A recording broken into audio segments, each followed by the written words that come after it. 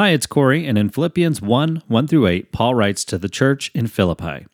This letter is from Paul and Timothy, slaves of Christ Jesus. I'm writing to all of God's holy people in Philippi who belong to Christ Jesus, including the church leaders and deacons. May God, our Father, and the Lord Jesus Christ give you grace and peace.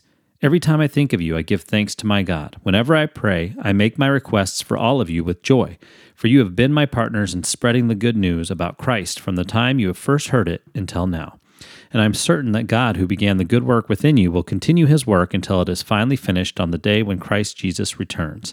So it is right that I should feel as I do about all of you, for you have a special place in my heart. You share with me the special favor of God, both in my imprisonment and in defending and confirming the truth of the good news. God knows how much I love you and long for you with tender compassion of Christ Jesus.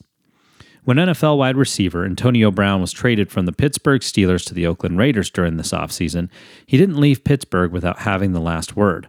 Very soon after the trade became official, electronic billboards around the city displayed the message, "Thank you, Pittsburgh, AB 84. While many questioned the sincerity of the gesture, some pointed out that any issues that Brown may have had while he played for the Steelers were not with the fans. To those who cheered him on, he was thankful. When I saw that story, I thought of Paul's words from today's passage.